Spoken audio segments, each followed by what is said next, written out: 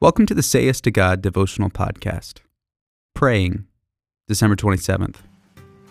At the same time, pray also for us, that God may open to us a door to the world, to declare the mystery of Christ, on account of which I am in prison.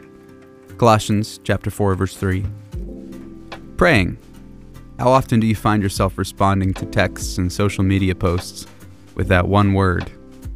In our day of character limitations and bite-sized communication, responses are often truncated to the shortest of answers.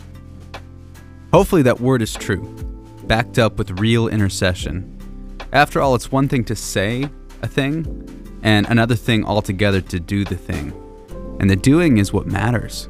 See Matthew chapter 21, verses 28 through 31. Praying isn't meant to be a mere "I'm thinking of you" acknowledgement to a friend in need. It can mean that, but it should mean more.